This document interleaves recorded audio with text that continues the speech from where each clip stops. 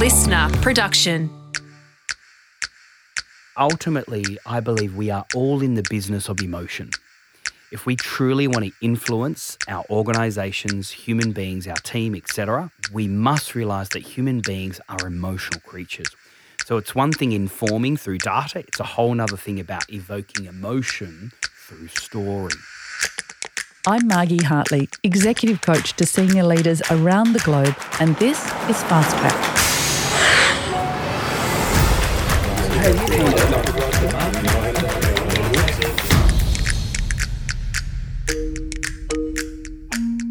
To lead is to bring confidence to the people you lead, the customers who buy your services and those who buy your products.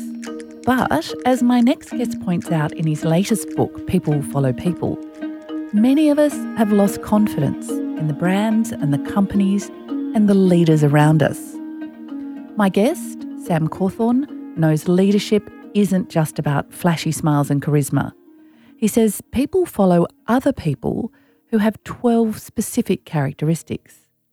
In this episode, we'll find out some of these characteristics, and we're also going to explore Sam's journey and how his life was changed forever when he was involved in a major car accident. Now, Sam is an international speaker in high demand. He's an author and he's a successful business owner. Welcome to Fast Track, Sam. Great to be here. Thank you for having me. Pleasure. Now, let's start with your latest book. What prompted you to write a book called People Follow People? It seems fairly obvious. Look, it was a few years ago. I had these two massive big speaking engagements. One was for the United Nations, around 4,000 people in the audience, and the other one was for a YouTuber, about 8,000 people in the audience. And it was really interesting. So the first gig I did for the UN, and they were so curious about how they can make more of a positive difference to humanity, how they can serve, contribute, add value, lift up, etc. It was one of the most amazing experiences I've ever had. 2 days later, I then spoke at this event for, let's call him like a bit of a punk YouTuber. And it was quite unfortunate because when I first walked in the door, there was this real thick, heavy atmosphere that I noticed. And obviously, when you speak on stage, when you're involved in experiences, you notice a shift of energy. And the energy was all about how you can get as much from humanity, how you can get as much money as you can. And it was a very sort of self-centered environment. And, now fast forward 18 months later, this same YouTuber is a bit of a nobody. And it really made me think, because I've now been in personal development now for, 16, 17 years. And I've seen patterns of people that have a level of longevity when it does come to influencing or leading others, and people that don't have that longevity. And what is the difference? And what does it take to be an influencer worth following that people trust and like over a long period of time? And so I've looked at these patterns. I've then looked at some of the latest research when it does come to why people follow people. And ultimately, this book was birthed from that moment. It's a great introduction, a fantastic story, and that longevity of a leader is something that we're all curious about. What's the current state of leadership in the world for you? I've got a very strong opinion about this, but I want to know from you, the expert, what's missing? What do we crave from our leaders? Yeah, look, ultimately, trust is still a really big thing. And even through crisis of what we have seen, over the last close to 18 months, trust is still a huge thing. Are the people that we follow, the organisations that we buy from, the leaders that we look up to, are they someone that we can trust? Are they someone that we can like? Are they someone that we aspire to be like? And ultimately, what we're now looking for, and we're currently searching for people that are incongruent, people that, maybe say one thing but might do something else. And so at the moment, particularly here in Australia, and excuse the pun, we have big bullshit-meters. We can spot a fraud a mile away. So at the moment, the transparency, congruency, are those people that say something but also then follow through with that. These are the type of leaders now that we're just leaning into, and the people that we obviously trust as well. Are we super clear about what a spin doctor is and does with leadership, do you think, if you think we've got that good bullshit-ometer? To be quite honest, nowadays what we're now seeing is people really mistrust a lot of politicians because obviously they say one thing, leading up to an election, and then once they're now in, then unfortunately then a lot of those promises go along the wayside. So ultimately that's how most people look at when we first grow up. And then we then look through that lens at our bosses, even parents that have now lost our trust. We look through that lens as well. So at the moment, there's a lot of skepticism out there. There's a lot of research now that says it takes a long time to build trust, but it's just simply at the flick of a switch when you actually lose that trust. And so the transparency, congruency is something that has to have a level of longevity to it. Yeah, really interesting. I spoke to an Uber driver, this is my qualitative research overload, who said that she was going back to New Zealand from Australia because of Jacinda Ardern. And she said the hope in the street was palpable, that people felt hopeful of their future, for the environment, for each other. And she said you can feel it, just like you said you could feel in the room that heaviness around the YouTuber. So I'll be curious to talk to you in the future and see how this emerges. Absolutely. So, Sam, what is at the heart of leadership for you, in your opinion? You mentioned trust before. Is that it? Yeah, it is. It is both trust, but also there are so many various elements that fit underneath that word and underneath that terminology.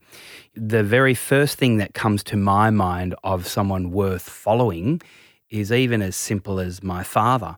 My father, he was a farmer. And one thing I notice about him, he set boundaries, and if we ever moved outside of those boundaries, then there will be consequences. And he always followed through with those consequences. And so for me, building trust with my father over a long period of time was certainly something that I massively respected in him. Sometimes I didn't necessarily agree with what he was doing, but that didn't necessarily mean that I didn't trust him. And so nowadays I look through that lens even at my previous bosses when I was working for someone else. And I'm also now looking at politicians, I'm looking at business leaders, and all the way through to, that certain profile in the marketplace. I believe we're actually on a real interesting verge and a real interesting crossroads in society right now, where we are no longer trusting brands, companies, logos, organisations, even media and governments. We're now moving towards individual profile. I like to call it the profile economy. And so suddenly when we think of Tesla, we think of Elon. When we think of Virgin, we think of Richard. When we think of Apple, we think of Steve. And so suddenly now there's a face behind a company. There's a face behind a brand. There's a face behind a organization. And so in this new profile economy, it is about now how can we build our own profile within the organization that we like and trust. Oh, wow. That's so interesting. Because there has been an anti-profile movement there for a while. You had to build your business and de-risk it from the personality.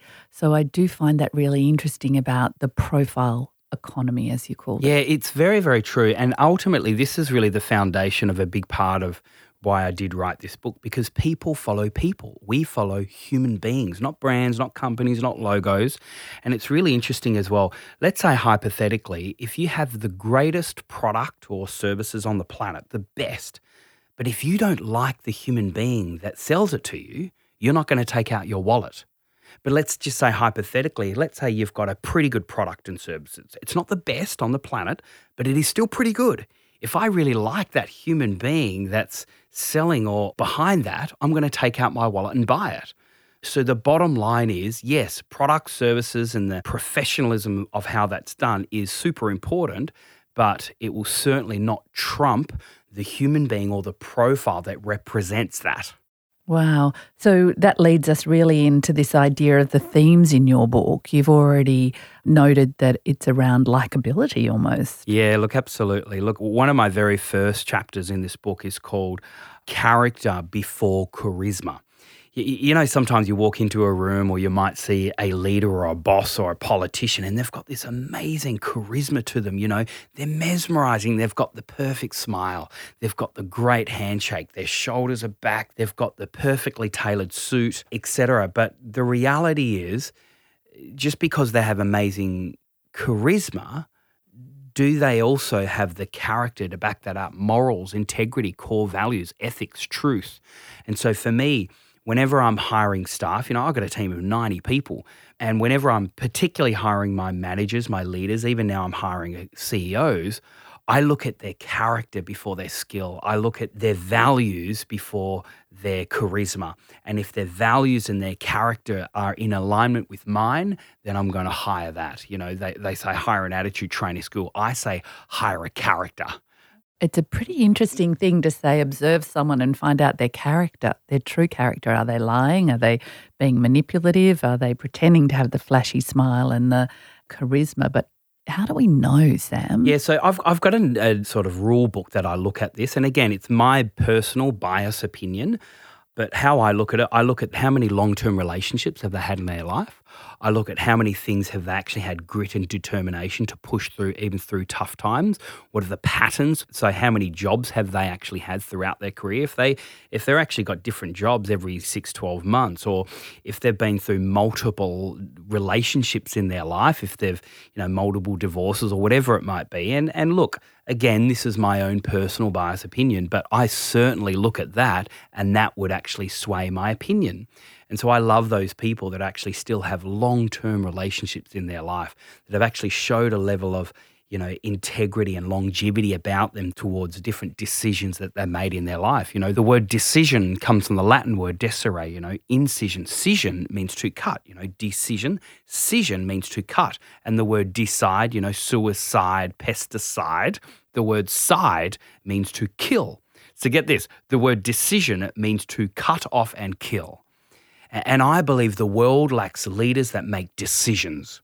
Why? Because we love keeping our options open. We like sitting on the fence. But I certainly look for those people that actually make decisions in their life when they cut off and kill every other option. And so for me, even in my own personal life, I don't have a plan B or a plan C because it distracts from plan A. And so I started my first business, and 16 years later, I'm still in the same business. And so for me, I've made a decision and I'm going to follow through with that. So it sounds like commitment for me. If I was listening to this and I was hearing, make the decisions, commit to the path. Yeah, absolutely, because you have your highs and your lows, you have your downturn, you have your frustrations, and the grass always looks greener on the other side. But for me, character is very much so based on a commitment.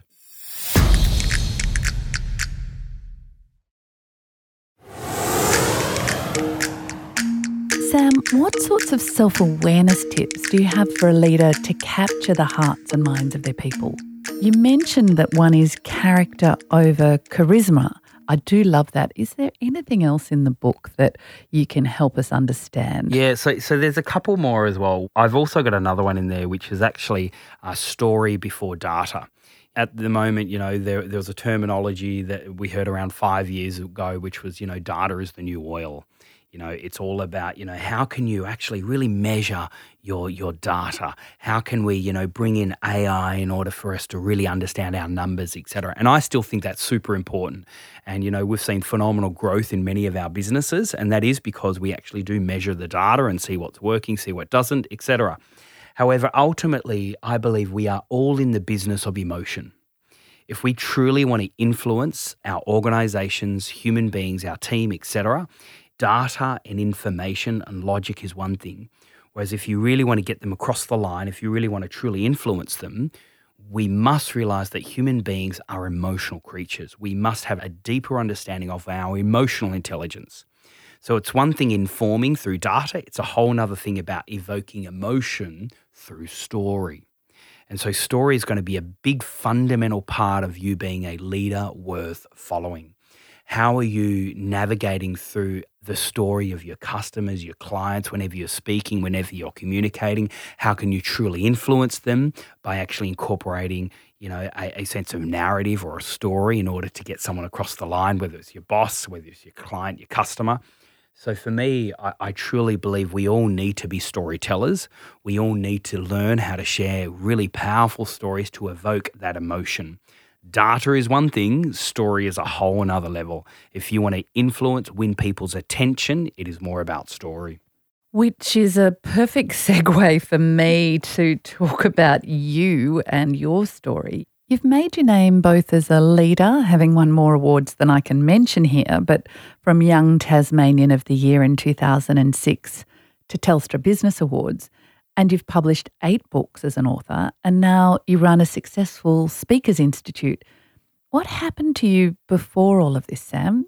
Can you share the story of Sam Cawthorn? Yeah, so I'm originally from Tassie. Mum's Indian, father's Scottish. Big family of 11. Ridiculous. That's what where happens are you? down in Tassie. Which number? 0 to I'm 1 number 9. Number 9 of 11. I think I'm an uncle like 40 times. Wow. Which is awesome. But, I was one of these, ADHD type kids, just had so much energy all the time.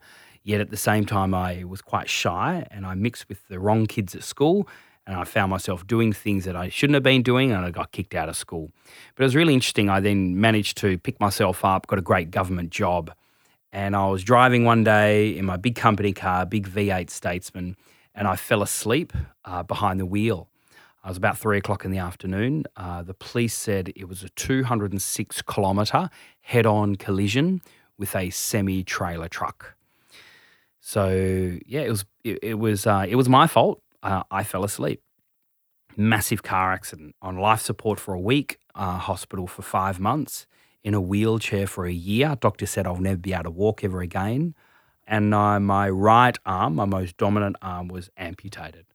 So I now live with a significant disability. I've only got one arm. I've only got one good leg. My other leg doesn't work, though I am standing today, which is awesome. There's no greater feeling when you can prove the doctor's wrong. How old were you when this happened, Sam? I was 26. I had 2 kids. And, so it was October the 3rd, 2006. Wow. I'm so sorry. That's just such a devastating experience for anyone in so many ways. Yet here you sit and stand before me, so successful. So did that change everything for you? Is that why you sort of shifted career and began winning awards? Where was the bridge between being told you couldn't walk again, being in a wheelchair, losing your right arm, and then deciding that you were going to do more? Yeah, look, I do know that a lot of people through massive car accident tragedies, they're actually no longer here. So they actually pass away. And I've heard so many stories about that. So for me, number one is that I'm super grateful. I'm still here. I'm still alive. I'm still a father. I'm still a husband. And so for me, my gratitude is so deep, in fact, that I've never went through any, depression or anxiety or over-the-top stress at all after my accident. And it's mainly because I've programmed myself to just be so grateful I'm alive. And that's super awesome, yeah?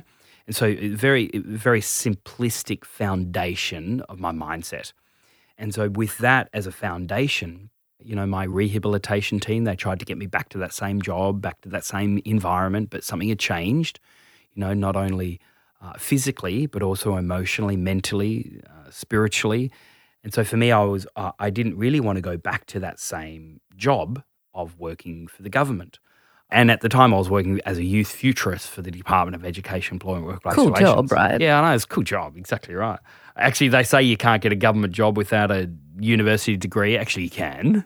I was a high school dropout. Seriously, it's quite interesting. I failed English, but I've written, multiple international best-selling books. I never sat an exam before in my life. I never finished high school. It's the typical entrepreneur story, if you ask me.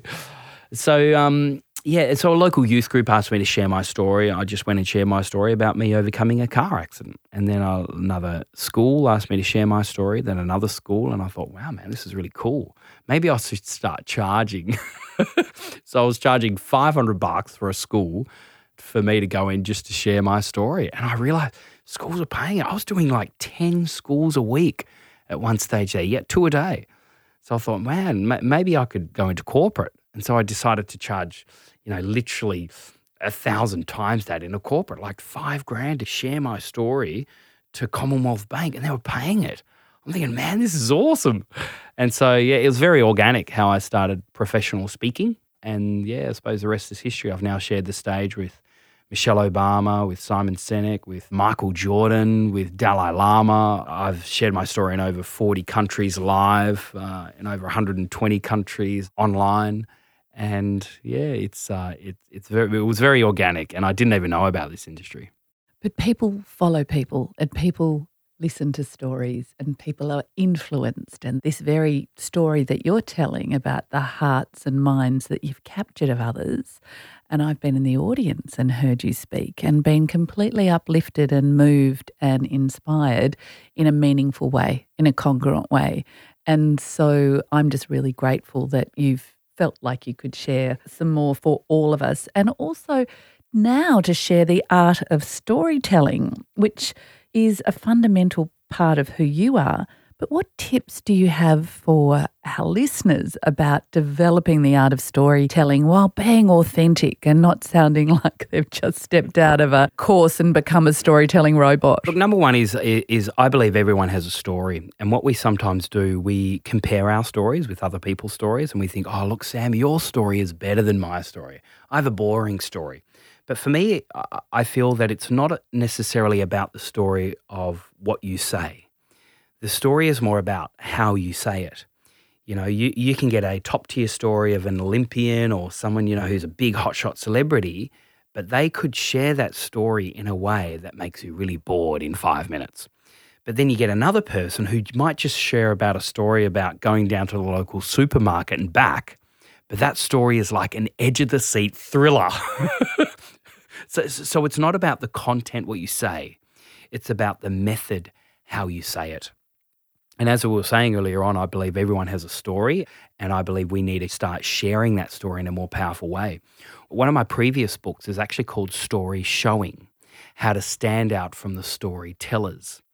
And basically it gives the whole concept that whenever we're sharing a story, we can't just tell it, you know, from an audio point of view. If we're in front of them visually, and even through the camera, we need to show that story. So even as I'm talking to you now, Margie, I'm using my hands, I'm using my gestures, I'm using my eyes, and I believe we need to show the story rather than just tell the story. And the more that we learn some of the skills in around sharing a story, the more that we will move from head to head, more heart to heart, the more that we can learn how to evoke emotion so you can emotionally connect with another emotional human being. And ultimately, that's how we influence them and also how we win their attention. And ultimately, everyone's fighting for everyone else's attention. And so for me, it's about learning the methodology of story, not just the content of story. My last question's going to be, what would you say is the core to leadership in the next decade? What can you leave us with, insights around what we need to be watching out for in our future? Yeah, I do say a saying that it's our decision, not our condition, that determines who we are.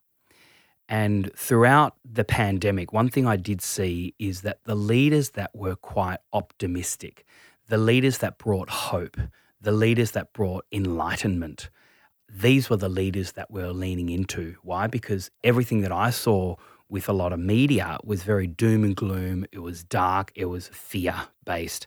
But the leaders that we were clicking on, that we were leaning into, were the leaders that were actually bringing hope and light into the world.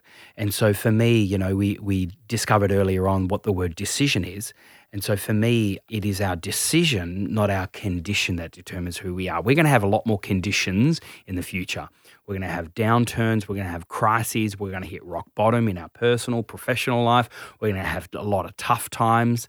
And I believe that the more that we realize that it is our decision, if we make a decision that there is always hope, that there's always light at the end of the tunnel, if we can actually inspire and transform and motivate and lift up and rise, the more that our team will follow that as well. So we are drawn to light. We look for light. And so if you can be light, these are the people that we lean into. And on that note, I couldn't think of a more positive, uplifting way to end. Sam Cawthorn, thank you so much for being on Fast Track with me today. Thanks for having me. Fast Track was presented by me, Margie Hartley. Producer, Tina Matalov. Audio production by Darcy Thompson. Executive producer, Jennifer Goggin.